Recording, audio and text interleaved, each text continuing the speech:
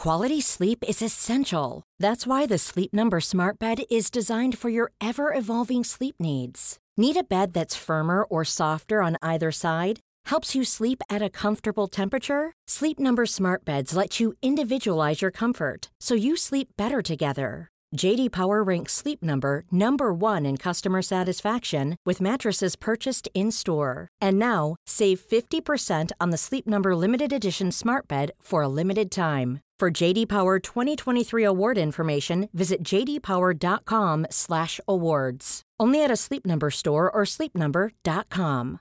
Cool fact, a crocodile can't stick out its tongue. Also, you can get health insurance for a month or just under a year in some states. United Healthcare short-term insurance plans, underwritten by Golden Rule Insurance Company, offer flexible, budget-friendly coverage for you. Learn more at uh1.com.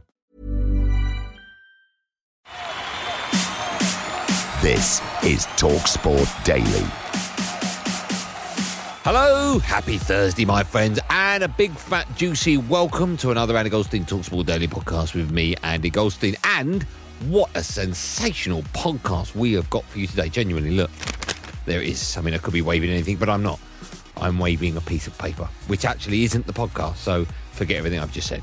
Apart from the fact it's a great podcast. No, genuinely it is. We've got Everton's Dominic Calvert-Lewin, or DCL. We've got Wolves' captain, Connor Cody, double C, and Lord Alan Sugar, alas.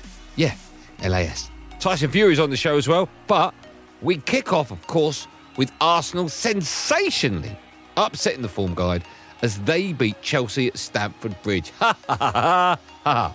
This was the fallout on my show, Andy Goldstein Sports Bar, alongside the former Blues striker, Carlton Cole.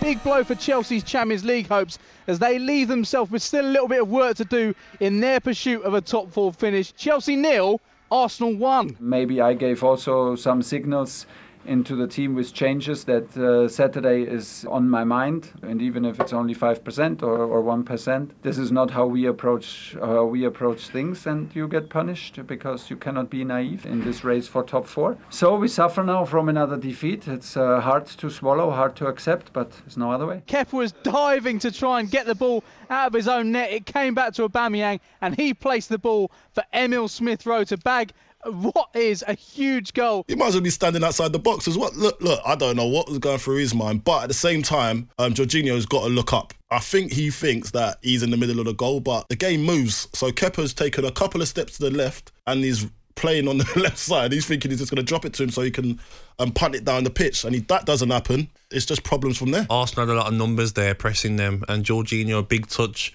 Or maybe it's changing your keeper so much. Maybe Mendy would have been there. You're playing Kepa, who's not used to playing with Jorginho much this season. Why would you rest the goalkeeper? Why is Mendy not playing? I don't really get that. I don't know. I think Tuchel's just trying to be a little bit too inclusive. At this back end of the season, he's just got to get the job done, make sure that everything's done professionally. We played the cup final and we thought it's a good idea to give him the game before, because first of all we trust him and he deserves. That is the basis for that we put him in the lineup. So he deserves it. He is so close. He's so good in training, and we wanted to give him some minutes and to take the both games together. It was an unlucky night for him as well. It's Arsenal that have done the double over Chelsea. Chelsea 0, Arsenal 1, and Arsenal keep alive their very faint hopes of qualifying for Europe next season. They don't have to show me anything to me because I see them every day, how they prepare, how much they care, how professional they are, and how much they try. But I think probably from the outside it was a big message. We look at Solskjaer. Everyone was saying the same thing. He's not good enough. I don't know what's going on. At the same time, the club stayed faithful to him and then made sure that they gave him the time that he needed, and he's built something good there now. Now, if they give him another season, why not? Right now, I think he's still learning the game, but do Arsenal fans want someone to use them as one of those learning clubs? Because they're not a learning club, they need results. Now, heavyweight champion Tyson Fury has been speaking exclusively to TalkSport 2 for Mental Health Awareness Week. He spoke openly about the problems he faced and the advice he would give someone struggling with mental health. If there's anybody out there suffering right now who don't know what to do or whatever, the best advice I can give anybody is communication with people. To speak to a doctor, your friend, whoever you feel like you can communicate with better, speak to that person, because as soon as you get help, you can start to get on the road to recovery and get back to being well again.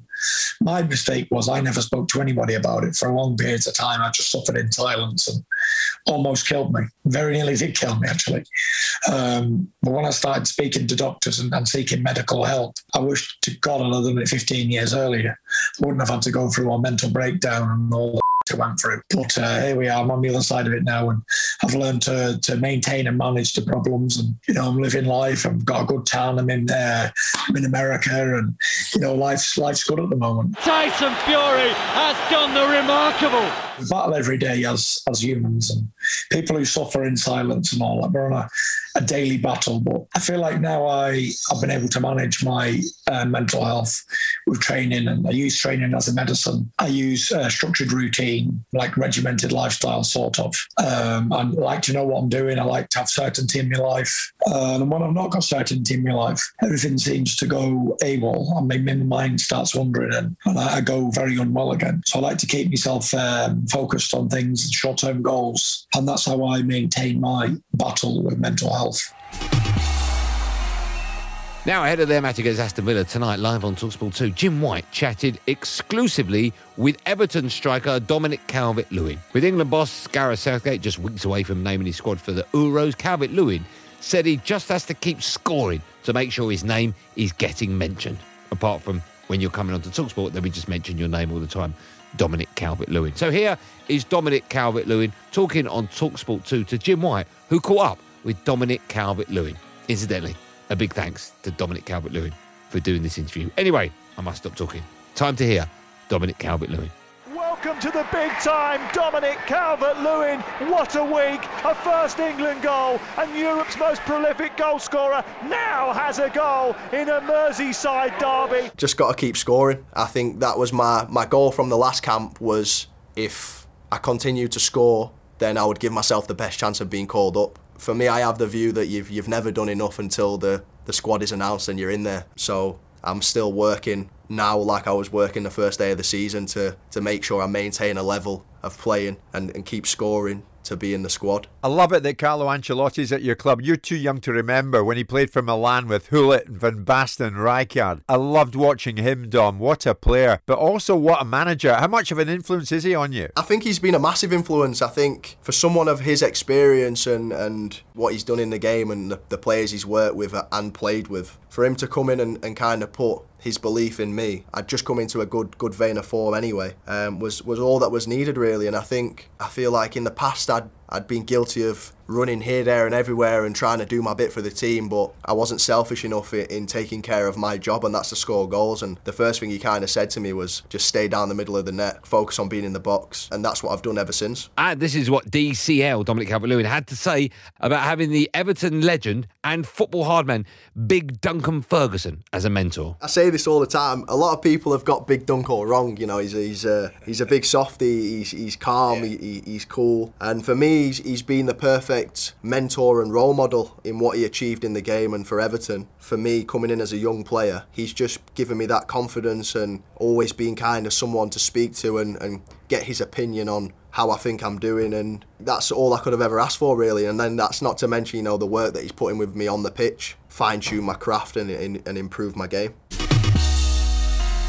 And on to another England hopeful. This is the Wolves skipper Conor Cody, who's desperate to be a part of Gareth Southgate's squad this summer as well.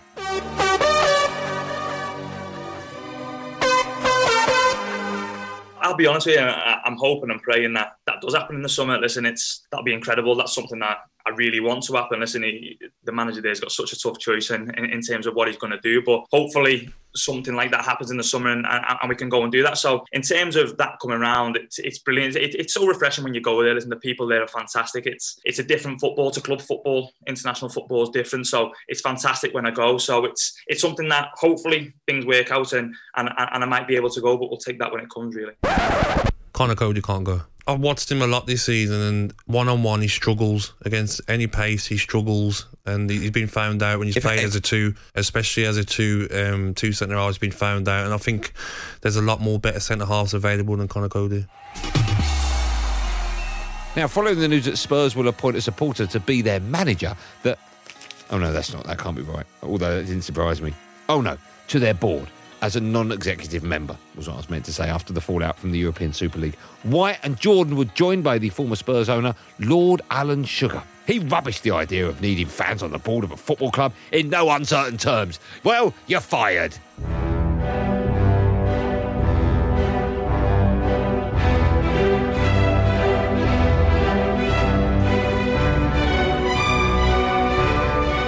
That is ridiculous. That is totally ridiculous to have fans on the board. Absolutely, totally ridiculous. At Tottenham, now we've got a new stadium with a 60,000 capacity. We've got 60,000 managers. You do realise that, don't you? They all know best. They know better than anybody else. You don't want them anywhere near the board. The board has got to be controlled by the owners, and at best has got to have some director of football that has actually been in football, that understands football. Daniel Levy, in the last few moments, has said, "We regret the anxiety and upset caused by the European Super League proposal. We felt it was important that our club participated in the development of a possible new structure." I'm delighted that all of the clubs pulled back. I think that Tottenham, my club, I think what they did, they said, "Oh, hold on a minute, include us, please. We're a big club. Yeah, we want to come in. So don't just leave it as Manchester, Liverpool, Chelsea and Arsenal. We want to come in also." And I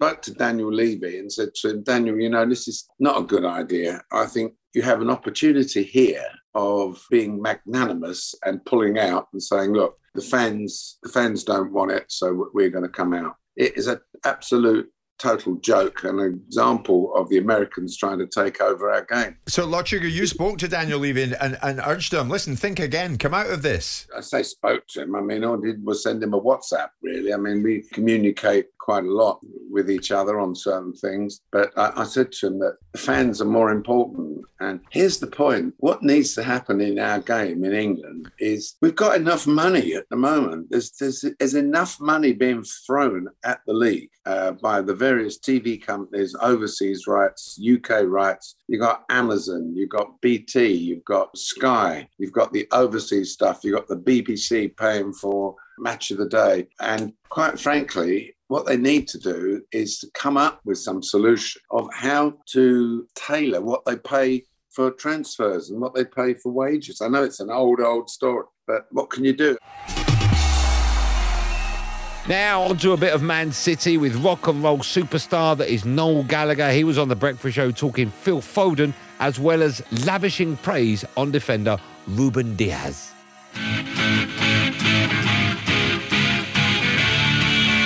When Man City have a great centre-half pairing, we usually do well, and he was much needed. He came in like the cavalry, and I actually can't believe how good he is at 23. If he stays at City for most of his career, God help everybody, because the game against PSG, it's one of the best defensive performances I've ever seen. Phil Foden scores the goal that takes Manchester City through to the Champions League semi-finals. We've received two things this season. Guardiola's given us another championship, but what he's also given us is Phil Foden finally has come of age. And that guy, when his game against Liverpool, when he scored the goal, the smile on his face spoke for every single City fan all over the world. It was just like, the kid is just dynamite. He's younger than my daughter, right? I'm saying to her, what have you done? The worst thing would have been him going out on loan and being taken out of that environment. The thing about Foden is, what's his best position? I haven't got a clue where he plays half the time. He's just all over the place. And, he's got a goal in him. When he gets into his stride, he's elegant and he's just got unbelievable balance. It's what that academy was set up for. And Trevor Sinclair, the former Man City player, of course, reiterated that Man United should be docked 6 points for fielding a disrespectful team in their defeat to Leicester. I think when you look at Manchester United and what went on last night, for me, I think it spits in the face of the Premier League. We'll hear from Simon Jordan and Adrian Durham shortly, but first, this is Super Ali McCoist, who said it was outrageous to suggest docking points for Solskjaer rotating his players. And he's right, of course he is. Ole Gunnar Solskjaer picks a side. He doesn't pick a side thinking about, West Ham need a couple of points here. That's not his problem. His problem is to look after Manchester United. Now they've got the unprecedented scenario where they've got 4 games in a week because of the scenario that happened with certain fans. The self-inflicted scenario. Well, I don't disagree with you, but by the same token, you can't legislate, Trevor, not you, not me, and not MI5, for a bunch of 200 idiot fans that want to break into a stadium. If you're expecting... Controllable, Simon. Hold on, Trevor. If you're expecting fans to behave in the same way that Arsenal and Chelsea fans did, right, then you might adopt the same processes that Arsenal and Chelsea did to enhance the opportunity for fans to protest. At times, you can't legislate for an element of fans that want to behave in a certain way. Manchester City played a weakened side against Chelsea. Now, you might say, weakened side, it's full of internationals. But the fact of the matter is, it's not the best side that Pep Guardiola had available to him. So it's the same principle. You can't compare the United selection last night and the changes that City made on Saturday. And here's why. City's team was full of experienced pros. Nobody making their debut. All first-teamers from the specific Premier League first-team squad. Now, United picked 2 players, not from their first-team squad, but from their academy, which isn't breaking the rules, but it is evidence of a weakened side, which compromises the integrity of the competition, the integrity of a top 4 race. So those talking about squad rotation, they haven't checked who's in the actual Premier League squads, and that is really important. United's team was, in my opinion, uncompetitive. So that's the big, big difference. And ahead of Liverpool's rearranged clash with Manchester United tonight, the Liverpool boss has said he has no security concerns over the game at Old Trafford.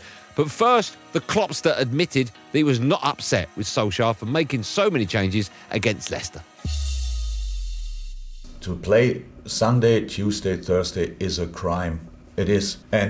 But it's not the fault of Ole Gunnar Solskjaer and the players. So if my question was to myself, would I have done the same? Yes, you have to. You have to. There's people that are climbing into the stands. They're on the pitch. This is a serious breach of security. Nothing is in our hand in this perspective. So, but we trust the authorities, obviously. We were not in danger last time when we were at Manchester. That was not about that. The supporters protested against some other stuff. And I have no idea what will happen tomorrow night. But I'm not concerned at the moment.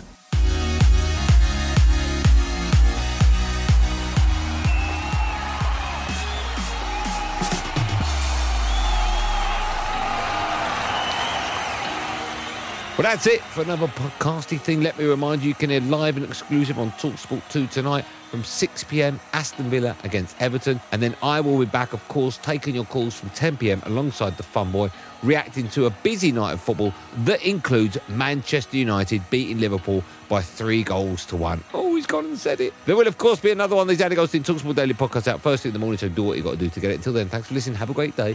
And above all, be safe, everyone. Be safe. That was a podcast from TalkSport.